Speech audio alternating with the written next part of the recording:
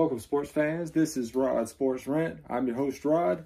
And so on today's Happy Thanksgiving episode, I'm going to be going over, the 3 Thanksgiving games. Going to give y'all my college football playoff reaction. And for the first time ever, this is going to be not only be available on Spotify and Apple Podcasts, but also YouTube. So trying to, transfer, broaden the horizon. So I'm going to go over to YouTube and I guess eventually broaden my social media following. But nevertheless, I'll get right into this college football playoff. Now, anyone that listened know that I picked 1 to be Georgia, 2 to be Ohio State, 3 to be Alabama, and 4 to be Michigan. I got 3 of them right. Obviously I said I would have held Cincinnati out. Would have been my personal opinion. But nevertheless, they put Cincy in, first team to ever be in what they call a Group 5 conference, team to make the college football playoff. So congratulations, Cincinnati. I don't see a big issue in this. I think Ohio State and Michigan play each other anyway, so one of them would have been bumped out anyway, much like Georgia or Alabama would be bumped out of the top 4, I believe, after the SEC championship game. And of course, the winner of Ohio State and Michigan will go on to play. Wisconsin for the Big Ten title, which I think whoever wins that game is gonna win a Big Ten title. So let's dive into our Thanksgiving Day games. Obviously, few teams we know play every year. Are Bills and Cowboys. Here lately, of course, the Saints have been playing on Thanksgiving a lot. So they're playing today as well. But we'll start off with Detroit and Chicago. And I think Chicago is going to win this football team. I don't think either one of these teams are that good. I just think Detroit is worse than Chicago. Personal opinion. But nevertheless, I don't think that this is going to be a game that just lights it up on the scoreboard. Neither teams have great defenses, but they don't have great offenses either. So I don't think you're going to see either one of these teams really light it up. I got Chicago winning 13-10, and the line is 3 points. I think they got that right. I think Chicago should be favored by 3.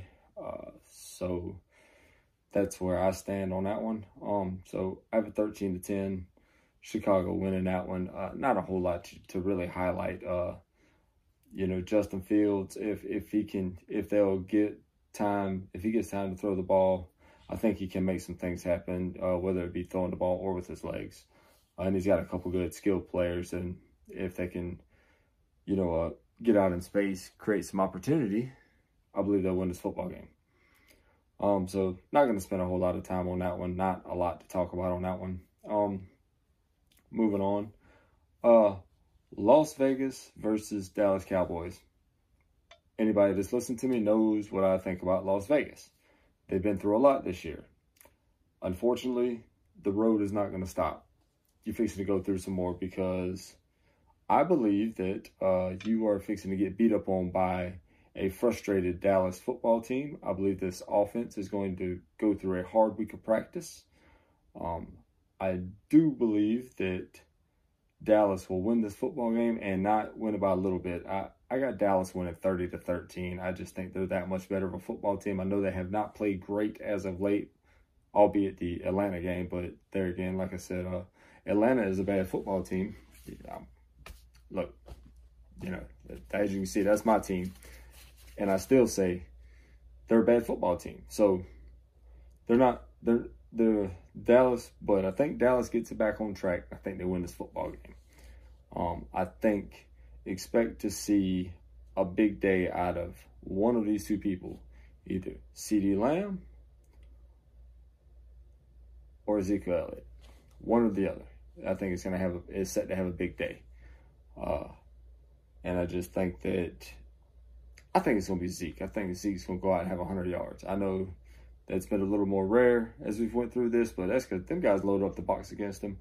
I don't think Las Vegas is going to be able to stop him. I think Zeke's going to hit him for over 100. But nevertheless, 30-13 is what I got at.